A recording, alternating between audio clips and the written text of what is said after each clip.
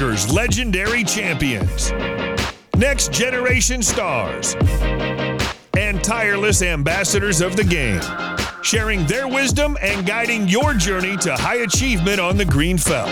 This is Chasing Poker Greatness with your host, Brad Wilson.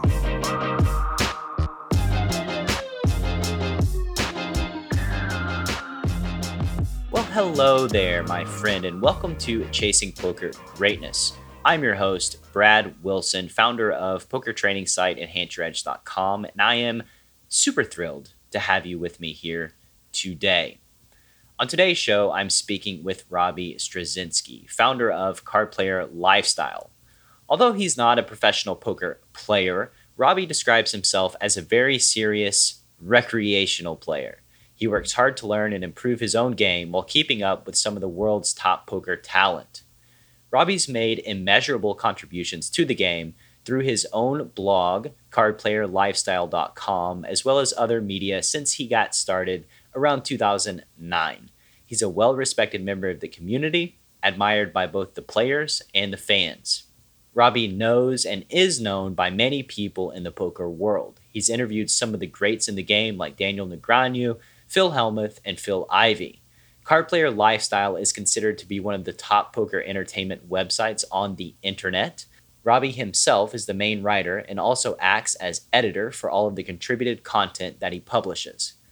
The site delivers in-depth interviews with some of the most well-known industry faces, exciting news about happenings and events, must-read strategy articles, and, of course, all kinds of things about the poker lifestyle.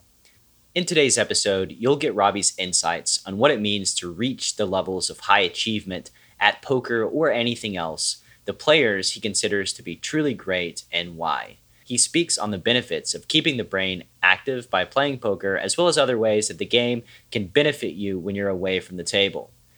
He tells a story about how he was pretty much forced to learn to stop thinking about the money and just play the game, as he tells an amazing comeback story that starts with him basically losing all of the money that he took with him to Las Vegas. He also relates two brilliant and quite personal stories, one about Daniel Negreanu and another about Phil Hellmuth, that will show you exactly why you shouldn't always believe everything you see on TV. Robbie also has some very interesting ideas about what kind of advice he would share with himself if he could go back in time and set his 20-year-old self up on a different path. I don't want to give too much away here, so maybe we should just get right into it and you can hear it all for yourself. And so, my loyal listeners, without any further ado, Robbie Strazynski. Robbie, what's happening, my man? How you doing? Hey, nice to meet you, Brad. Finally, all that virtual talk back and forth. Great to put a face and a voice with the name. How you doing? I'm doing very well. Same goes for me.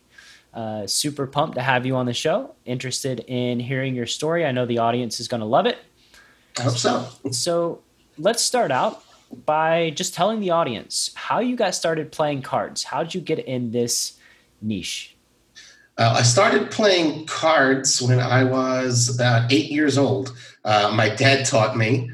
He always loved playing cards, and he loved playing poker specifically. This is a much more innocent time, I guess. I had one of those little video poker machines, like draw poker, that sort of thing. Anytime I could get my hands on a Nintendo or a Game Boy, like a Caesar's Palace game where I could do the gambling type of stuff. I always had a penchant. I always liked that sort of thing. We lived in LA growing up, and, it's 4 hour drive to Las Vegas. And this was, mid 90s, early 90s, when that was the family vacation capital of America, of the universe. And, my parents, they said we'd go for the weekends 4 or 5 times a year. We'd go play in the arcades. My mom would go play slots. My dad would go play poker. And, we would just play, 25 cents, amongst ourselves, myself, my brothers, 5-card draw. And then my dad taught me stud, all that sort of stuff. So he originally taught me when I was 8 years old. We used to just play for fun, no stakes or anything like that. but I was always drawn to it. I loved it. You know, a little kid in Las Vegas, you know, a little purer Vegas before the whole corporate stuff kind of went in. And it really was, you know, a playground. And I loved it. My dad used to come back and say, hey, look, and he opened his wallet, a bunch of $100 bills. I learned later that it wasn't always wins. Sometimes it was an ATM. But I was like, oh, this poker thing is so cool. I love it. And that's how I got into it. Industry-wise was significantly later. You could say like product of the moneymaker boom that, you know, like a lot of people out there, in terms of me starting to play in my own home game with my buddies. And, you know, fast forward just a little bit because, you know, sort of busy having a life, getting married and, you know, kids, all that other sort of stuff. But in 2009, so really almost 10 years ago, I just, you know, on a whim with a buddy of mine started this blog called cardplayerlifestyle.com. We liked the name. It wasn't taken. The domain was free. And he was like, well, I know webmastering and you know how to write and you know about poker. So let's just put it out there. This was, you know, a lot of blogs were going out there at the time. You know, I don't want to get into the whole story just yet, and maybe you may have some questions about it, but that's sort of how I dipped my toe into what you call the poker industry and the poker world beyond just sort of little home games, for the first time. I certainly do have questions. And I want to say, too, that the 90s, going to Vegas for the family vacation, a purer version. It was at least post-Mafia version, right? Yes, it was. Very sanitized. We used to get a lot of, brochures in the mail, come to the Mirage, come to Treasure Island. And my parents played, so they'd comp to stay. They're very happy to just get you there. And then, and they treated you a lot more nicely. It was much easier to get these comp breakfast, comp this, and just to make sure you were there.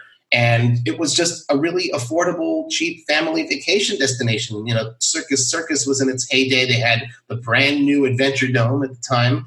The Treasure Island was, much more about pirates rather than the sirens. So it was a very different time. And I got to say, those who did that, I don't know if it's the same people doing the marketing today or their successors, but the people who are going today and spending all the money at the clubs and at the pools and all that other sort of stuff, it's the same. It's me and you. It's the kids who were growing up in the 90s and got used to this idea of going to Vegas. So, we just grew up a little.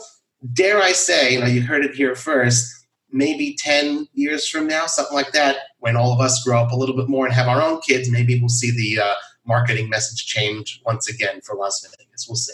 Yeah, it seems to be something that changes every few decades or so. Yeah, right now, they got to reinvent themselves, sure. Yeah, we got the DJs and all the club atmosphere and all that sort of thing. Right? Yeah, sure. Right. Which is not me, by the way. None of those things I've apply to me. never been to a club in my life, believe it or not. Unfortunately, I have. And in my opinion, you're not missing very much. Okay. I'm not a club goer. Right. I'm not a big drinker. And the heat crushes me. So Vegas, I haven't spent a ton of time in Vegas personally. I'm an LA person. You grew up in the right place for poker rooms. Yes. I love LA. Absolutely. That's great. And also, weather-wise, it's also perfect as well. That's yes. one thing. And I live in Israel now for the last, 21 years. So I left, when I was 16. So I never, if I was still living there, I'd be like, oh, it's the poker capital of the world, even more so than Las Vegas to an extent. So I sort of missed out on that. I was never a grown-up in LA, but, hearing stories from my dad, he said, oh, yeah, I used to, get off work, or finish work and just go for a couple hours to the Bike or to Commerce. And it's like, oh, that sounds like I'm romanticizing it, but it really was just cool. That was, the place to play. And, I say, well, that's one of the things I kind of miss or regret that I don't live there, but happy where I am. Yeah, I do love it for poker, but definitely other places to live that are okay. So the name of the podcast is Chasing Poker Greatness, which to me it can be an abstract. Greatness can be an abstract word. So I would like to ask you, what does poker greatness mean to you? I think just sort of it can be compared to any other sort of pursuit, whether it's an athletic pursuit, tennis, golf, like an individual pursuit of that nature, or, being a musician or any of the arts, so to speak, or even just being a great chess player. It's something that, you sort of realize, for a mind sport, whatever it is, or even, an athletic sport that requires, physical training and stuff, the single-minded, dedicated focus to being the absolute best, first and foremost, that you can be. And then, if there's competition in that, direct competition, you obviously have got to beat your competitors. I always think of, the Kobe Bryant example of, he didn't just rely on his God-given talents. He also went to the gym at 3, 4, 5 in the morning, and he had his people, his team, the Lakers, whatever, they made tapes for him in advance of the opponents so that he could individually scout what their tendencies were. Like, that was the extent that this man was, plenty of money, and he, had all the fans, had everything, but he was still, till his last game, possessed. Exactly. Obsessed, possessed, and, just driven to be the absolute, to make them squeeze every ounce of everything out of his body, out of his brain, and out of his teammates, and just to be the best. So, again, what the phrase you used in the question was, chasing greatness. I think, that's what it means. It's never, ever, ever resting on your laurels and always striving to improve. Even if you're already number one, it's, I wouldn't say looking over your shoulder necessarily, but saying, okay, how do I even get better? How do I, for poker, how do I examine my play and what mistakes did I make? And, okay, even if I played perfectly, did I maximize? Could I have made even more money? And, what are the newest theories and how, so all that sort of stuff. I think those are the essential ingredients of what it means to chase greatness. That is a great answer, sir. And you've given me a softball here. Oh, so, sure. Instead of Kobe Bryant, when you think of greatness in a poker player, who's the first person that comes to mind? Well, the sentimental choice is Chip Reese, but I was never exposed to him, of blessed memory. I was never exposed to him personally. I didn't know him, but it's all from what I've heard from people secondhand, both players as well as other media that I've read about him. And what they always said is that his B game, his C game, his D game was the same as his A game. And, I don't know if it's possible to define greatness more than that. And it's like, he knew when he wasn't running well, he knew he's not going to tilt. He'll never he'll never just sort of stay there and try to dig himself out of the hole. He'll just get up and leave. And sometimes people didn't even notice he was gone. So that is part of it. And also part of the reason I would choose him is because he was a master at every single poker discipline.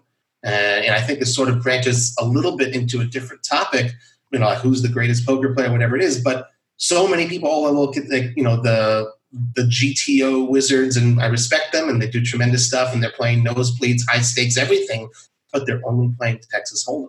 There are dozens of versions and variants of poker, and in my opinion, not everyone's opinion, in my opinion, to be considered even in the conversation of the greatest, you have to be a master at all different variants of the game, not just Hold'em, not just short deck, not just PLO. So, that's the first, he's no longer with us, but that's who I would choose immediately. To put me on the spot for who's still active, alive, and doing that sort of thing. Again, I kind of want to say Phil Ivey for the same reasons. Maybe he doesn't have the 50K bracelet or anything like that, but I still do think that there's that Ivey mystique. Even at Texas Hold'em, at the 25K and up buy-in tournament levels, certainly in the cash games. And again, they're not playing Badugi, Badesi, 7 stud with him. He's still, a master at those games. And so many of his contemporaries and still even newer players today, they're saying, well, he's still the man. So I think that's the best answer I could give you, the most educated answer based on everything that I've read and people that I've spoken with. Well, I think not just you, but, Doyle's word carries a lot of weight with me, Doyle's opinion. And he said a lot of the same things about Chip Reese. I mean, the 50K horse is named after Chip Reese in his memory. Yes. All the players seem to respect him, especially the high stakes players. And that goes a long way as well. So it's very hard to very hard to make a counter argument to Yes. those two. And Phil Ivey, of course, is just a beast, and it feels like he's been around forever, beasting it up, playing all the games. Sure, and I believe the story was, when Chip Reese first saw Phil Ivey playing, he's, whispered in Doyle's ear, watch that guy, he's going to be great someday. Or so it was almost like a virtual passing of the torch, as it were. I will mention one thing, and it's important, you did mention Doyle Brunson. He's also in the conversation for the same reasons, but also one additional reason is, he's been doing this since his 20s, and he's in his mid-80s and still doing it. It's one of those criteria to be a member inducted into the Poker Hall of Fame is the what do they call it? The longevity. The longevity, playing against the highest stakes competition for just a really super duper long time. Like the Babe Ruth style of he just did it for his entire career till his last out. So there is, of course, something to be said. He would also admit he's not the player he was necessarily in his 30s and 40s, but half a step slower, he could still beat the pants off you and me, I imagine, in any mixed game, any high stakes. So, he certainly merits a mention as well. And shockingly, I know this is going to shock you, you're not the first person to mention Doyle and his longevity. Yeah, absolutely. But it does mean a lot, and apparently poker players age much better than other activities. If Doyle is successful in his 80s, hard to find some NFL quarterbacks that are successful in their 80s. True. Chunking around the pigskin. Well, I mean, it is a mind sport at the end of the day, and I think even studies have been done that continuing to play poker or just the game itself, it activates parts of the brain. It prevents Alzheimer's, or that sort of a thing. And when you're just doing it day in and day out, and you're so used to doing it, imagine like the equivalent, physically speaking, would be just running every single day. And when your body's so used to doing that sort of thing, it's almost second nature. He thankfully continues to be well of sound mind, and your body may betray you, but if your mind doesn't, then there's no reason why you can't continue to play at at your optimal level. Right. And there's also a lot of study on reading as well. It's activating the brain, keeping the brain active and engaged. And I would imagine poker, with its problem solving and the analytical side, does some pretty good things to the brain. Yep. Tell me about a time in poker that you failed or that you felt super low about yourself as a player, and what did you do? What happened to overcome that? Well, as a player, there's this one particular instance that comes to mind. It was last year. I was in Las Vegas. It was for the World Poker Tour Tournament of Champions. I was there to do media coverage. And I'll just say, for those who may not know in the audience, I'm not a professional player. I'm a serious recreational player. I'm not studying math charts or things like that, but I take the game seriously. I want to win, and I try to learn from play and from watching and all that other sort of stuff. So, when I wasn't, working, I'm self-employed, so I'm not on the clock or anything. When I decided, okay, I've had enough work for the day, I went ahead and played. And, for, I don't know, must have been 4 days in a row. And, these were anywhere from 6 to 8 hour sessions in the evenings. Every single session was a loser. And, I played, there 1-2, no limit hold'em, nothing super snazzy or anything like that. Even that, though, it may sound funny, is slightly higher stakes than I normally play. I live in Israel, and we use a different currency called the shekel, and we normally play 1-2 shekels here. So it's about a third of the value. So it takes me that much longer to build up the bankroll. And again, I'm not playing every single day, so it's I'll get a game once a week in the home game. So it takes me that much longer. So I don't feel intimidated or out of my league or anything, but just the stakes are higher than I'm used to. And, my bankroll has to be adjusted accordingly. 4 straight losing sessions, a few $100s each time ain't fun, especially when you know how long it's taken you to earn those many hundreds, little, over $1,000, that sort of thing. And it was the last day of the trip. And I found myself of here I am 7,500 miles away from home in Israel. And I want to play, but I can't lose anymore. I've exhausted the part of the bankroll that I have brought with me. And, what I did is I just sort of locked myself up in my room all day and worked. It's just like the most pathetic sounding thing. I was staying at the Westgate and here the city of Las Vegas and all of its poker magnanimity, and the World Series is starting, and I'm not sitting and playing poker. I'm sitting and working in a hotel room, and, and my flight is, early tomorrow morning. This just sucks. It's horrible. And, that was really, I wasn't sitting curled in a ball by a fireplace or anything like that. But as a player, it certainly felt like a failure. And with all that I knew about, there's short-term variance and things like that, it's not a fun place to be. And frankly, I just didn't know that I was willing to risk more of the bankroll, knowing that if I do lose, how would I feel? I tried to think in advance and be self-conscious and aware of that reality. It's never good to chase your losses, and it's hard for me to separate necessarily from one session to the next when, 1 time fine, 2 times fine, but, 4 in a row, it's rough. So what happened is a friend of mine who lives in Las Vegas, he was saying, hey, the Golden Knights were playing. I think it was it was the championship, it was game 1 or 2 or something like that. And he's like, after the Golden Knights game, you want to go out for dinner? So I was like, you know what? That's exactly what I need. And it's a great excuse to get out of the hotel room, stop working. I was like, oh, that's who I'll do, right? Okay, great. We sit and we're talking in the restaurant. And, he's like, how's it going, Robbie? I'm like, well, you're a good enough friend. I can tell you the truth. He says, lay it on, buddy. And I told him everything that was going on. And, he lives in Las Vegas. He's a professional player. And, he was kind of definitely empathizing with what I was going through. And at the same time, he's seen it all before. He knows what it's like. And I was just so grateful to be there with him in that moment. I'm alone when I'm there working. My family's very far away. And it's just good to have a friend, especially one who understands everything about poker in a situation like that. And he's like, okay, so here's what we're going to do. We're going to go to the Bellagio after this. I'm like, the Bellagio? Are you kidding me? I'm scared. I mean, that's where all the pros are. He said, Robbie, 1, 2, 1, 3 is the same 1, 2, 1, 3 wherever you're playing it. It's in the Bellagio. Okay, fine. I'll play my game. You play your game. I'll stake you. Pretend the money's gone and just play. If it goes, okay, no big deal. It's fine. And I'm just sitting there. I'm like, wow. It was almost a turning point. I'm changing, I'm going a little longer into your question than perhaps you had anticipated. But, that failure, here's, a glimmer of hope. Not like a degen of okay, I need to get in action, that sort of thing. But hey, someone believes in me after everything I said. He's given me a tip and, he doesn't care about the money.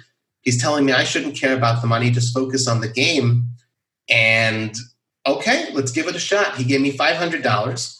And, I said, okay, I'll, split it into 250s just in case.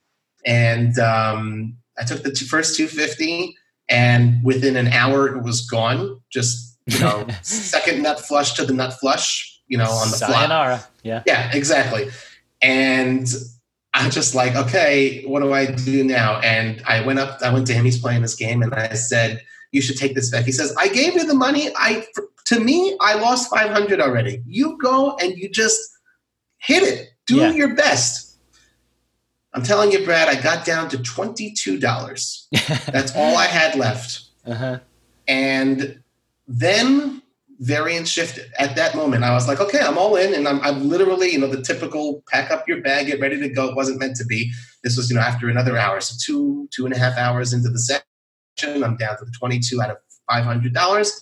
Doubled up. Interesting. Okay. Sit back down, control yourself. Managed to double up again a couple of hands later. I'm like, wait a minute, I got $88, $86. Let's play poker. I worked that thing back to $503. Okay, over the next couple hours. I could do no wrong. I wasn't playing differently, mind you. And it's just this incredible adrenaline rush. I paused. I walked away from the table, and I'm just beaming.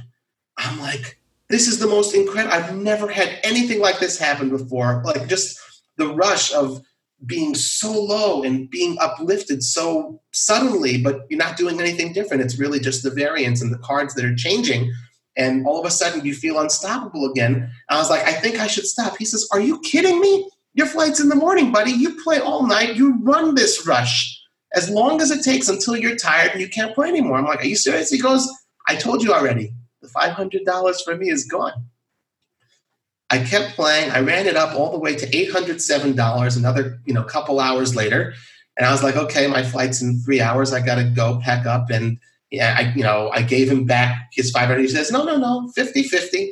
And we split everything. It was just really, really nice, And I love that story because it shows that, to me at least, that sometimes failure happens for a reason. Again, other times, sure, I'll lose the 500, but that one really gave me faith because, lows will happen. Failures certainly will happen, whether it's as a player or in other areas of life. But you really have to realize that sometimes those failures do happen for a reason and you could really learn lessons from it. And I don't want to say embrace the failure because you don't want it to happen, but should it, then you should sort of welcome it and say, okay, don't get down on yourself. How could you learn from this? What could you do about it? Maybe something good will come of it. So, there you go. That's my failure story, I guess, as a player. I love that story. There's so many things to unpack for me, a couple of things. Number one, the first thing is how valuable relationships, community, and friendships are as a poker player. People that will pick you up when you're down, people that will give you confidence when you're lacking confidence. I think it's huge. Those are two of the very most important things that every player, no matter recreational, professional, at every level, you need those people to help you. And plus, we talked a little before we started the show about me living at Commerce, playing high stakes poker 60 hours a week. And I do have some fond memories of giant winning days and winning massive pots. Most of my memories revolve around my friends, going to play basketball at Commerce, going to UCLA to play ball, meeting up with them, going to eat Korean barbecue, all of these different things, the fellowship. And those friendships were 100% the most valuable thing that I earned in my time in LA. So for those of you out there that are missing those relationships, I highly suggest take some actions towards, beginning them. Put yourself out there. The world, as they say, is full of lonely people waiting to make the first move. Make the first move. I think that there's untold value in it from just a life perspective and a poker perspective as well. Yeah. Best ROI you'll ever get from an investment, that's for sure. For sure. And the second thing I want to unpack too is all those emotions that you dealt with. those are the things that Chip Reese was able to keep in control, right? That whole emotional roller coaster, feeling horrible about yourself, and then feeling on top of the world, feeling like a loser when you're stuck, and feeling like a giant winner, an invincible monster when you're crushing it. I think that those are the things that he was able to dial back. That's part of his greatness, and a very integral part. And those are traits to emulate. And I will say it's a book that I read a long time ago, and it still, stands the test. Oh, that's what it is. Stands the test of time. That's what the other criteria for Hall of Fame. But a book that certainly does that is the Mental Game of Poker by Jared Tendler. And he talks about this concept of inchworm, and basically the idea of like every new thing that you learn, it's hard the first time, but then it becomes second nature and you move on to the next hard thing to learn. That lesson, learning at that time, and I feel like that inchworm was moving forward for me, and it's that much easier for me next time to hopefully it shouldn't happen, but when it happens, to control those emotions. And Chip Reese, like you said, he mastered that as well. Exposure is a big part of the process. How can you control your emotions if you never, how can you control your anger if you never experience anger? How can you deal with these emotions if you never experience them? And the first time you play, you sit down at a live table. At least in my experience, your heart is pounding out of your chest. You're nervous. You're shaking. You're scared. It's an environment that's different, than what you're used to, and you just keep exposing yourself to that environment. It gets more comfortable, and then all of a sudden, I feel very comfortable walking into any poker room in the world, grabbing my buy-in, sitting down and playing cards with people. You have to expose yourself to these sort of things. What is up, you future star of poker, you? Coach Brad here, and I just wanted to take a moment to let you know about PKC Poker. If you're sitting there wondering, why is Coach Brad promoting this PKC poker app thing? Allow me a moment to explain my why. Battling in cash games has been my livelihood for the past 15 years. It's how I survive and put food on the table, which makes it imperative that I either test out or seek qualified opinions on all of the poker platforms on the market. One juicy find can mean the difference between a meh year and an amazing family vacation in Hawaii kind of year. With that said, I've tried almost all the major poker apps on the market to date, and despite the hype about amazingly juicy games, I've come away from the experience unsatisfied. I was just never able to find amazing success against seemingly weak competition, and in one specific case, was getting outright destroyed by passive villains playing more than 50% of their hands. What the heck was going on? After many evenings sitting in the bathtub, wondering if I had lost it, I finally dug into the data and learned something that shouldn't have been too surprising to you. These dudes were colluding and super using their pants off. So I swore off those free money, decentralized devil apps and decided to go back to my more familiar streets of Ignition. It was then that I was contacted by a good friend of mine who turned out to be the vice president of worldwide operations at PKC. Him and I had a long, in-depth conversation about security, the ecosystem, and the future direction of PKC, and he managed to convince me to give it a shot. That shot turned into an incredible 6 months with an hourly rate that's about 5 times what it would have been playing on any other US platform. As it turns out, I didn't forget how to play. I just needed a level playing field to return to my crushing ways. I have no doubt that you, my community, my audience, is going to play poker somewhere, and I want to be damn sure that you don't go through the pain and frustration I felt by messing around with any poker app besides PKC. This is why promoting PKC is a no-brainer. I love my community, and I want to put you in the best position to succeed at this game that we both love so much. So if you'd like to join me in the streets of PKC, simply head to enhanceyouredge.com/PKC and get your invite code to play. You must have an invite code, and you must be 21 years of age or older. One more time, that's enhanceyouredge.com/PKC. Best of luck, and now, on with the show. And so I heard through the grapevine that you being in the media side of card playing and reporting and all these sorts of things, that you have a story about one Daniel Negreanu. Could we? Yeah, could you expand a little bit? Yeah. Well, yeah. I mean, it's a personal story, actually. It's not necessarily to do with poker at the tables, but something that he did for me.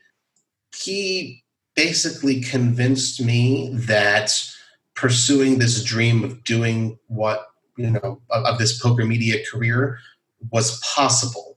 And how did didn't you do believe that? it. Well, he was going, he's made very famous, over time. He went to this choice center, and enrolled in and learned a lot from it. And part of his process of learning was life coaching and, or learning how to be a life coach. And I asked him at the time, I was like, well, what does that mean to coach somebody? And, just like from a chat that we were having, it was digital on Facebook Messenger and stuff. And,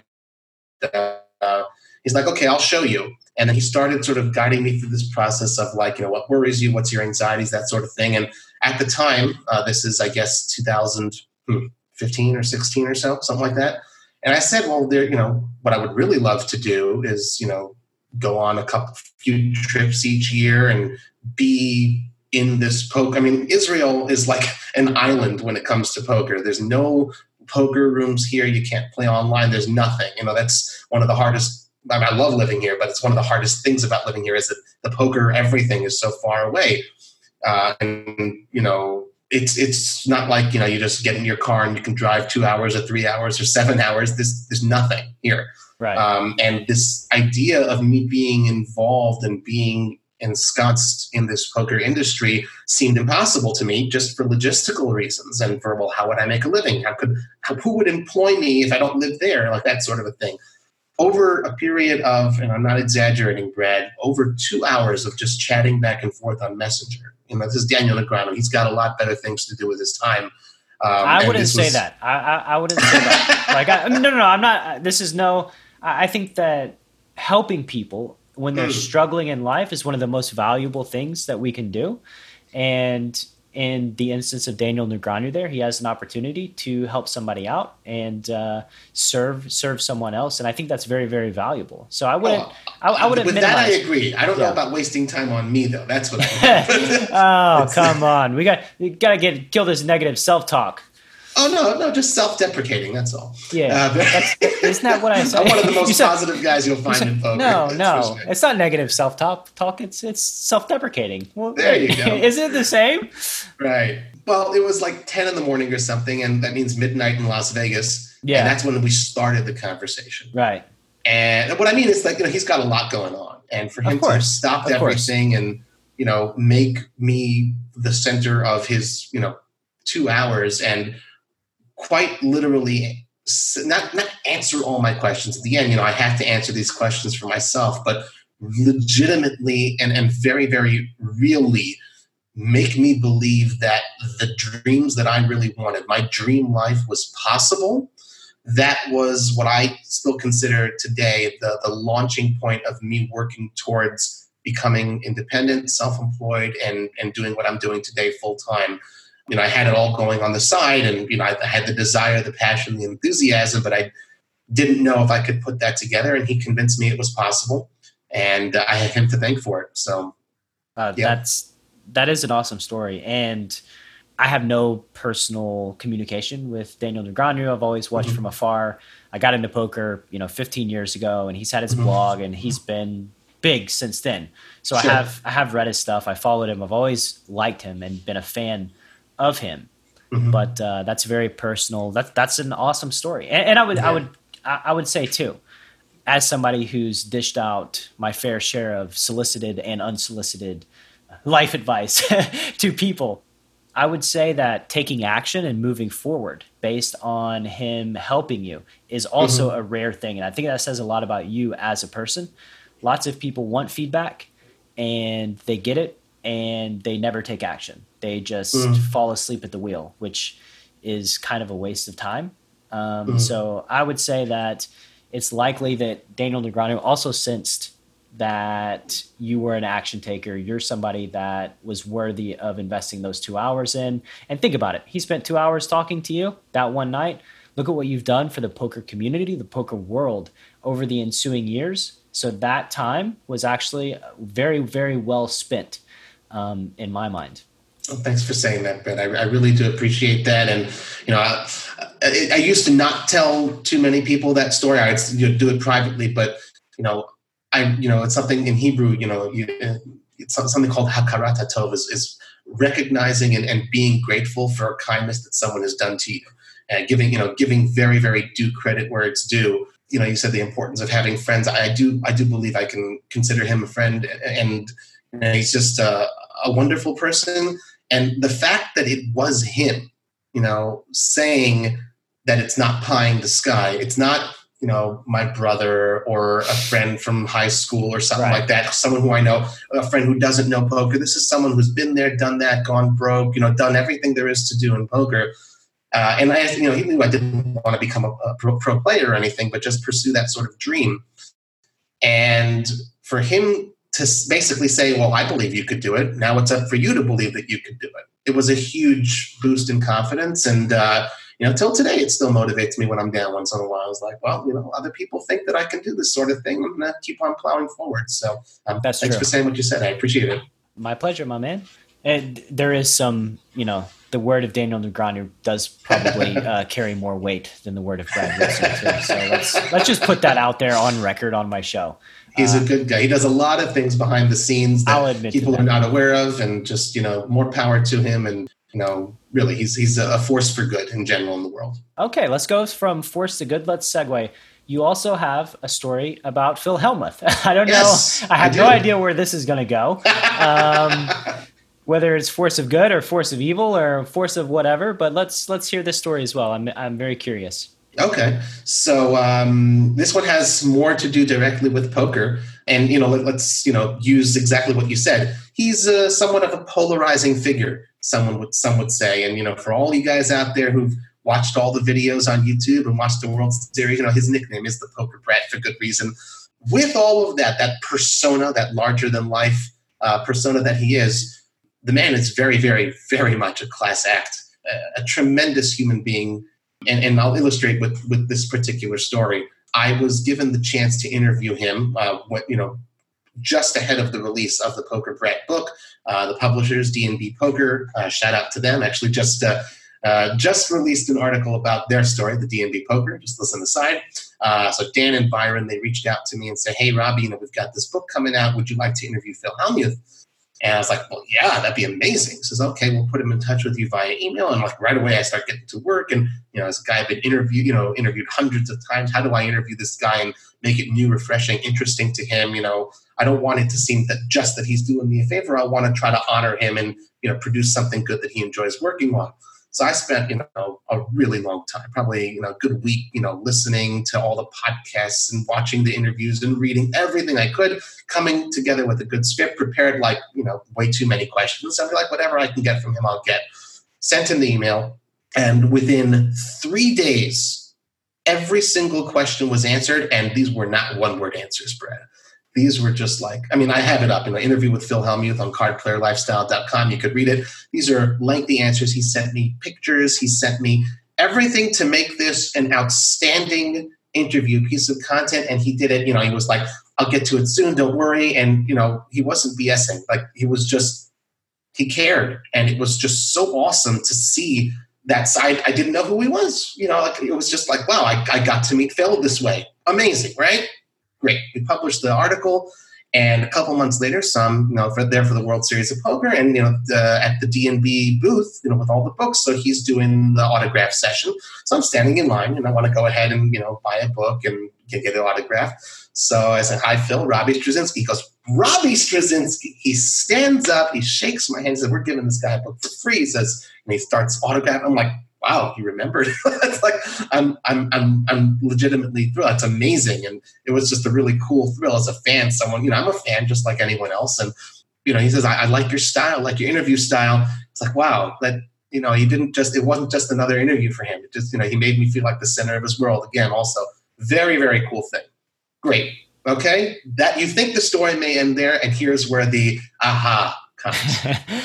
This summer, so this is now 2 years after the fact that that we've done the interview. It's not like we became buddy or we're in close touch or anything, but I guess maybe he knew who I was, whatever it may be. So this summer, I played for the first time in my first bracelet event, and I wrote just before a couple days before I played the $1,500 dealer's choice at the World Series.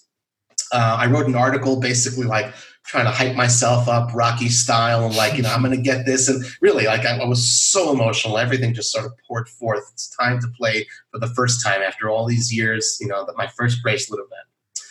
I'm standing in the Rio hallways. This is going to be a day before the event happens. And I'm on the phone. Out of the Amazon room walks Phil Hellmuth, and the hallways weren't so crowded. And maybe he's 50, 60 feet away from me. He happens to, catch my eye. He was going the other direction, but he walks over to me. As I'm on the phone, and I'm like, hold on 1 second. So he goes, "Robbie, I read your article. I think that's really, really cool that you're playing your first bracelet event. Good for you. Good luck." And I'm standing there like, oh, what? It's like the guy who performs in the coffee shop, and then Elvis Presley walks up to him and says, "Oh, well, good for you." It's unbelievable.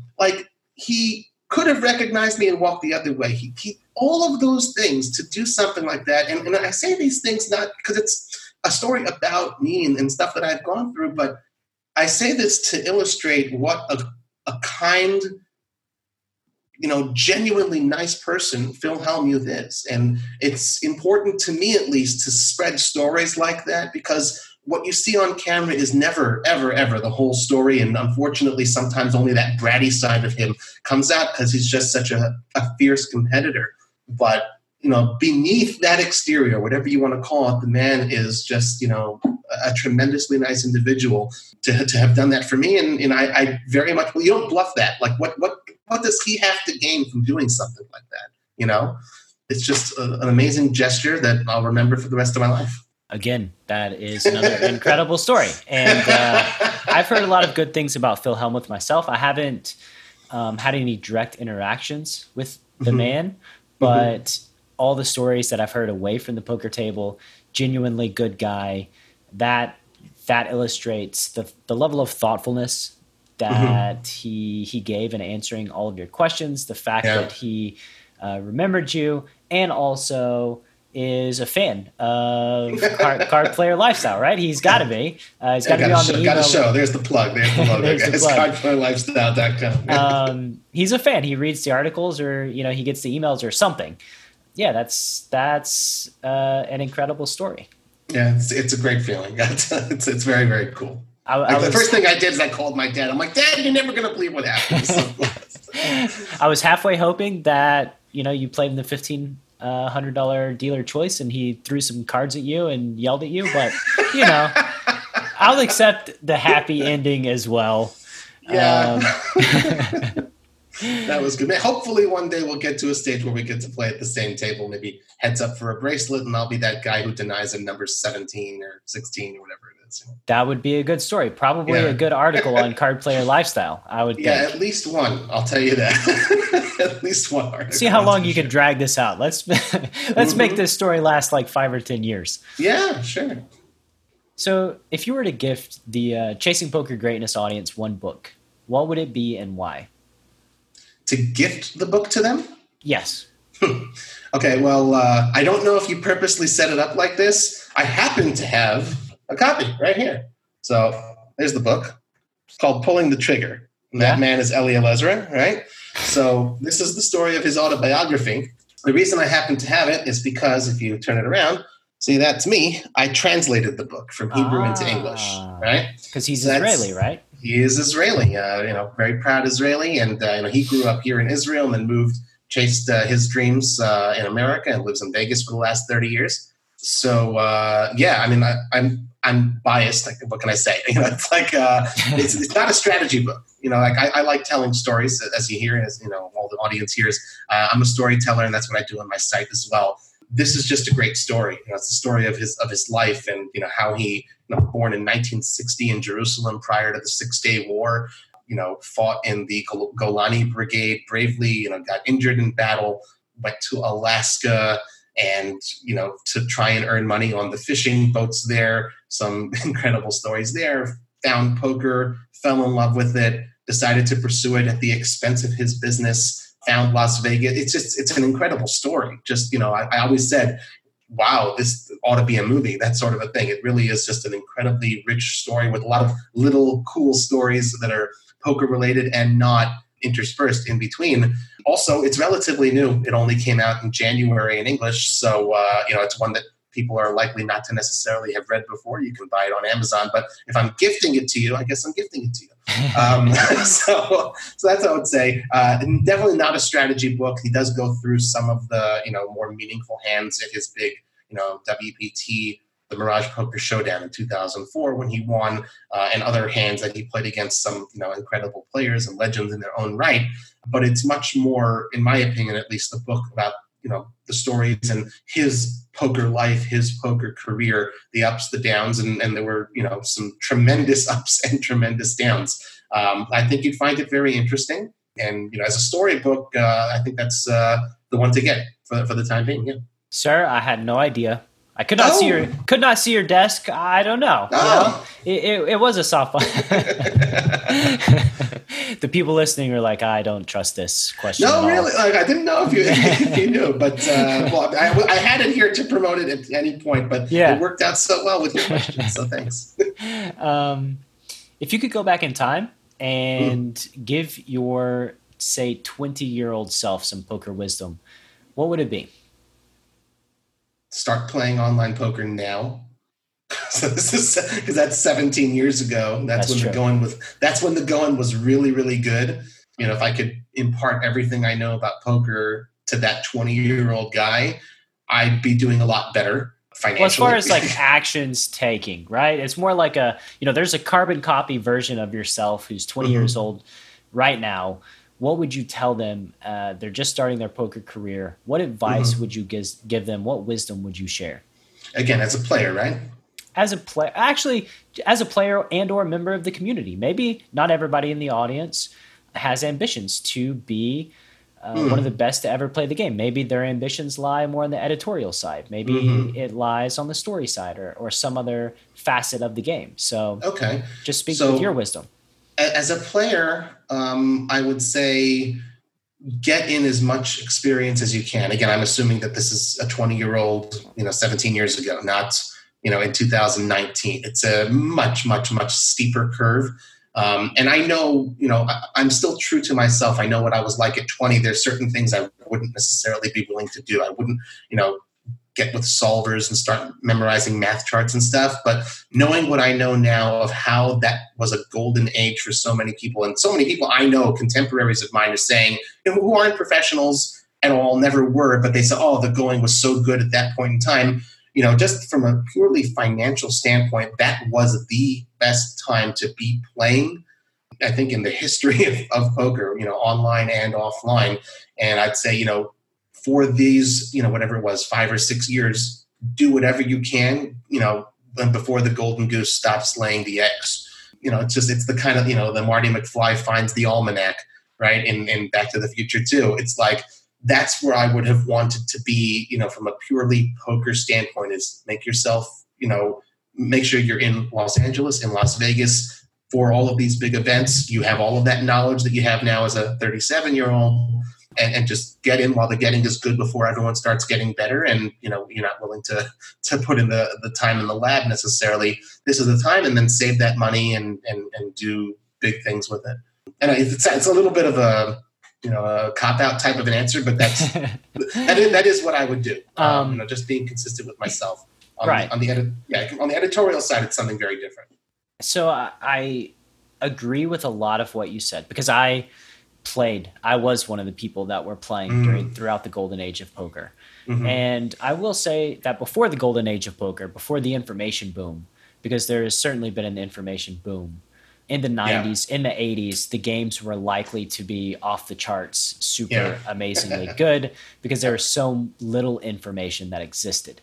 So I do think those games were really good. And as a player today, I do think that if you choose well where you play, you can play in some really good games as well. So games that rival the golden age of poker, and a very wise acquaintance of mine who, I believe it was 2013 or 2014, was the biggest winner in the world, tracked by High Stakes DB for the first 6 months. We were discussing poker in general and strategy, and how, the common narrative is that all you had to do is show up in 2004 and everybody just gave you money, right? Yeah. Everybody gave you money. But basically, we were dumb back then too, right? Even the pros, we knew a lot less. As poker progresses and evolves and grows, there's always money to be made.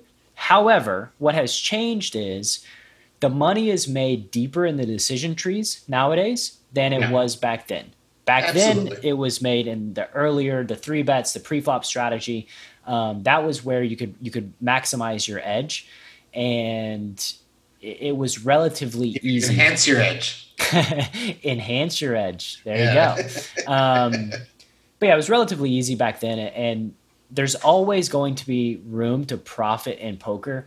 The more you grow, it's just deeper in the decision trees is where you're going to be able to maximize your wins. So I will add that on top of your answer. I'll agree with that. On the editorial side, can I give that answer as well? Yeah, of course. Right.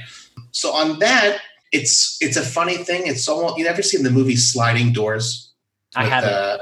I think it's with Hugh Grant and Gwyneth Paltrow, and it's this idea of two alternate histories. What happens if you do make that subway train, or if you don't? If the doors slide in front of you, or butterfly if you manage effect. to get in. Yeah. Exactly, similar type of thing.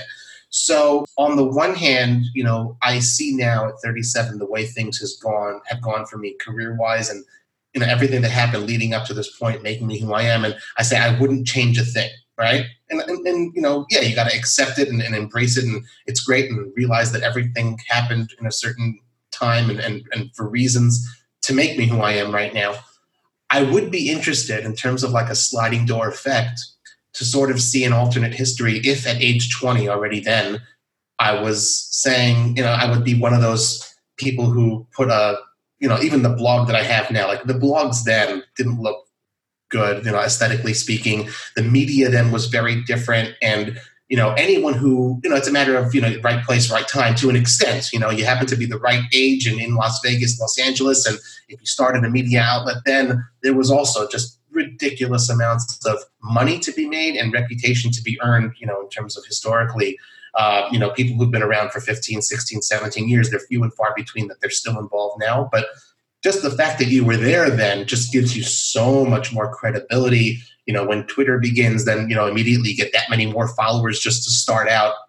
It's basically the snowball that you have to start out with. I started in 2009 and, in much more in earnest a couple of years later. And then when I became self-employed 2.5 years ago, I had to pack that together again, almost parallels the poker thing. Like the earlier you were there, the getting was good at the time.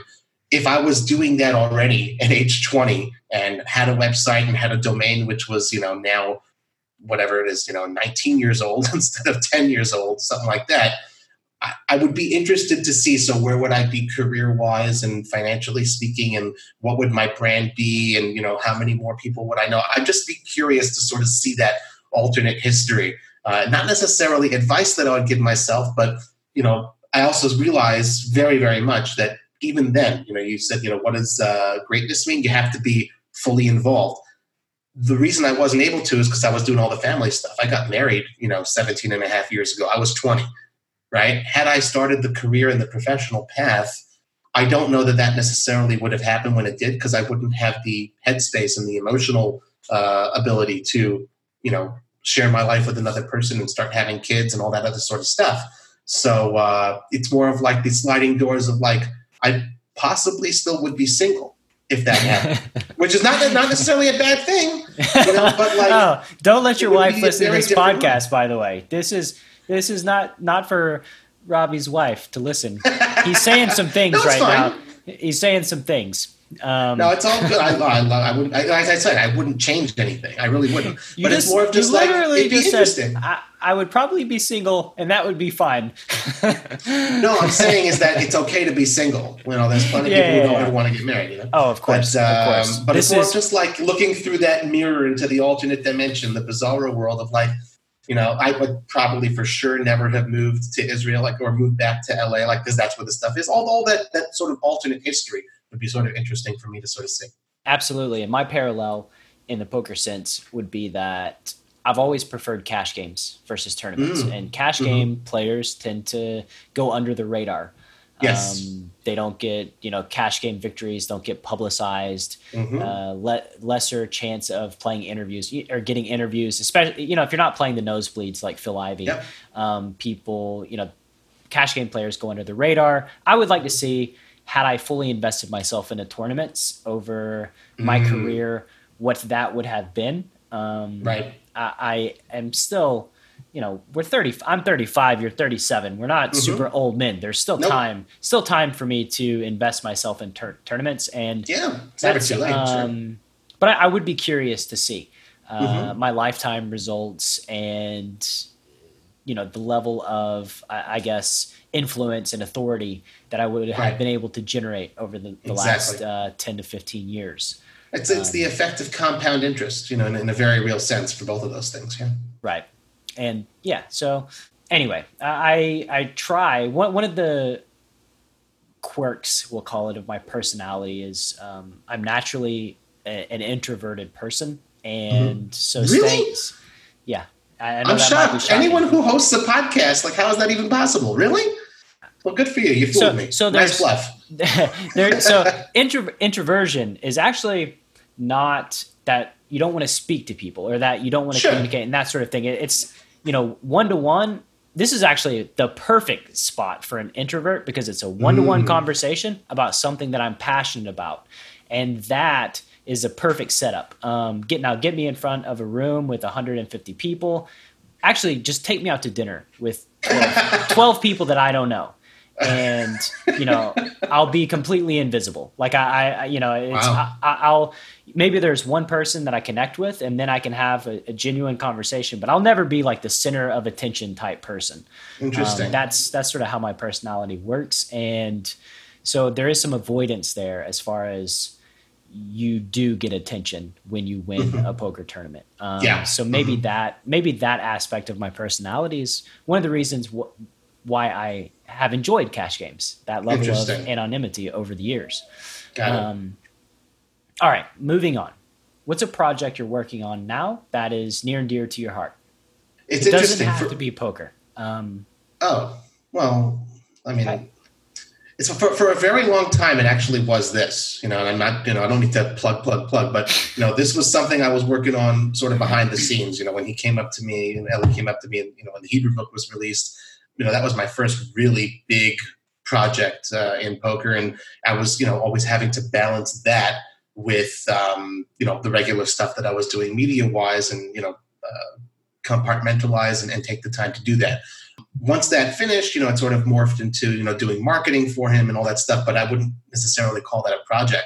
To be honest with you, I don't really have anything actively that is a project right now. It's, the content game when you're doing media, basically no one wants to see the same newspaper one day after the next. No one wants to log into CNN and see the same articles over and over. It's just constantly feeding the content beast. And it very much, I don't want to use the word grind because in a sense that may imply that I don't enjoy it. I do. I'm not the only one doing the writing. I have plenty of fantastic contributors, but I function as the editor for my site. So that really is first and foremost and always at the front of my mind ongoing project, for lack of a better word. There is one project that's, I wouldn't say not on the back burner because I really, really do want to do it. Is I believe I have my own poker book in me. Just so many stories, again, storyteller, that I could tell over the last few years that I've been involved, the travels that I've done around the world and tournaments that I've covered and things that have happened to me individually. And again, that tied into my own personal background as someone who's Orthodox Jewish and living in Israel and a family man.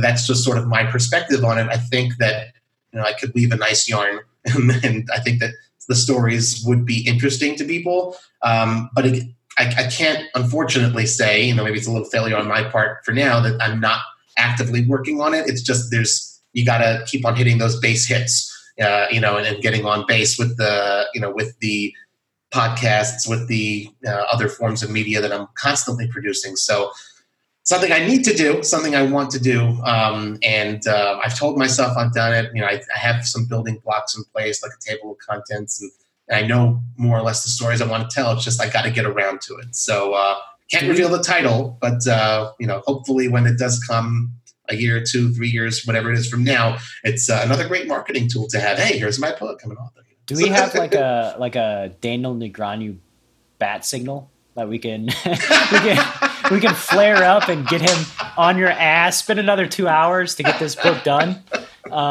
Paging Daniel Negreanu. Contact Robbie and make him write this book. No more procrastinating. I will say there's a difference between procrastinating and taking one's foot off the gas pedal. And I do think it's an important distinction to make because not that I'm not as hungry as I used to be, but, I feel now that, this media gig that I'm doing is the full-time job and I have the responsibility to sort of support, my family from it. I need to be focused on that. I need to, just as a matter of circumstance, whereas up until 2.5 years ago, it was always the side gig. And I, quote unquote, had more drive because I was staying up till ridiculous hours because I only got home at 6:30 and then had dinner and then the kids, all that stuff. And, between midnight and 2 was the only time I had. So now it's just, a matter of kind of kicking myself a little bit and making sure that, okay, it is 10 o'clock, it is 11 o'clock at night, get a chapter written, do it, So I don't want to say I'm lazy. It's just after a whole day of doing that, it's hard to consider it something different. It's like continuing to work for another 2 hours. So I will say that when something's inside of you, it is a good thing to get it out. It means that you want to, that your body's telling you, hey, get this out of me. And Neil Gaiman. I listened to an interview with Neil Gaiman, who has, written Neverwhere, American Gods, Good Omens, just a bunch of really incredible, amazing books. I love Neil Gaiman, and I have this journal right here because of Neil Gaiman.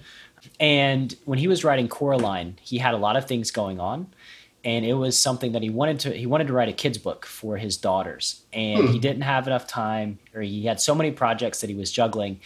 And he decided that instead of reading a few pages every night before bed, he would write a line. He wrote one line a night right before bed. And that just that just created momentum, and it built up. And then after 6 months, he said he had some chapters going. And that's incredible. And then that small little one line a day added up over time. And then eventually, he finished Coraline, and it got made into a movie, and it's this massive success thing. And it wouldn't have happened had he not just written that one line. So you're so absolutely right. I'm going to challenge you. You got time. You got time to write one line of your book, and in 6 months, you'll be further along than you think. Damn right. And maybe you write a paragraph, right? Maybe you write 3 lines a night. But just making that a practice and getting in there. Because I want you to write your book. I want to promote your book. I would be interested in reading your book. I love poker stories. So there you go. Thank you. Right. I really appreciate that. And I'm dropping knowledge bombs, but that's a real good one. Thank you. I really do mean that. And I hope I will act on that. It's my pleasure, man. And worst comes to worst, I'll get in touch with Daniel Negreanu, and he'll crack the whip, make you do it. Yeah. So final question. Sure. Where can the Chasing Poker Greatness audience find you on the interwebs? Sure. So the main place where I'm very publicly active is on Twitter. It's @CardPlayerLife. That's just where I can directly engage with you guys. I have no problem giving out my email address. It's Robbie, ROBBIE, @cardplayerlifestyle.com. If there's anything you're interested in terms of stuff that I write, again, on my website, cardplayerlifestyle.com. I'm always, actively pushing out, new poker content that way. I have a podcast. It's called the Top Pair Home Game Poker Podcast. That's syndicated on the Poker News Podcast Network. You can listen to me there. Facebook, there aren't that many Robbie Straczynskis out there. So ROBBIE STRAZYNSKI, and always happy to make new friends and broaden my horizons. And hopefully once in a while, certainly the World Series of Poker, if I'm there, feel free to, if you see me, say hello, Phil Hellmuth style. And anywhere else in the world, I always announce on social media where it is that I'm going next, whatever next tournament I'm covering. So, that's basically it. Sir, if I'm at the WSOP next year, hope to meet up, have a beer or a glass of water. I don't really drink beer, but... Same here. Diet Coke, man. Way to go. Right. Water for me. I don't drink Diet Coke either. But just or maybe a very, very hibiscus from Starbucks. That works for me too. All right, man. I love the conversation. Can't wait to share it and promote it with the world. Thank you for coming on. It was very, very much a pleasure. Well, this is so enjoyable. I mean, there's nothing more fun than talking about oneself, but much more fun when someone's actually taking an interest. I really appreciate it, and it's really, really, really great, Brett. Thank you. Thanks, everyone, for listening. Thank you so much for listening to this episode of Chasing Poker Greatness. If you haven't yet subscribed to the show, please take a moment to do so on Apple Podcasts or wherever your favorite place to listen to podcasts may be. And once again, I also wanted to let you know about PKC Poker. If you're on the lookout for a new platform where the games are safe and secure and the action is amazing, head to enhanceyoredge.com/PKC to get your code and jump into the games. You must have a code to play as well as be 21 years of age or older. One final time, that's enhanceyoredge.com/PKC. Thank you so much, and I'll see you next time on Chasing Poker Greatness.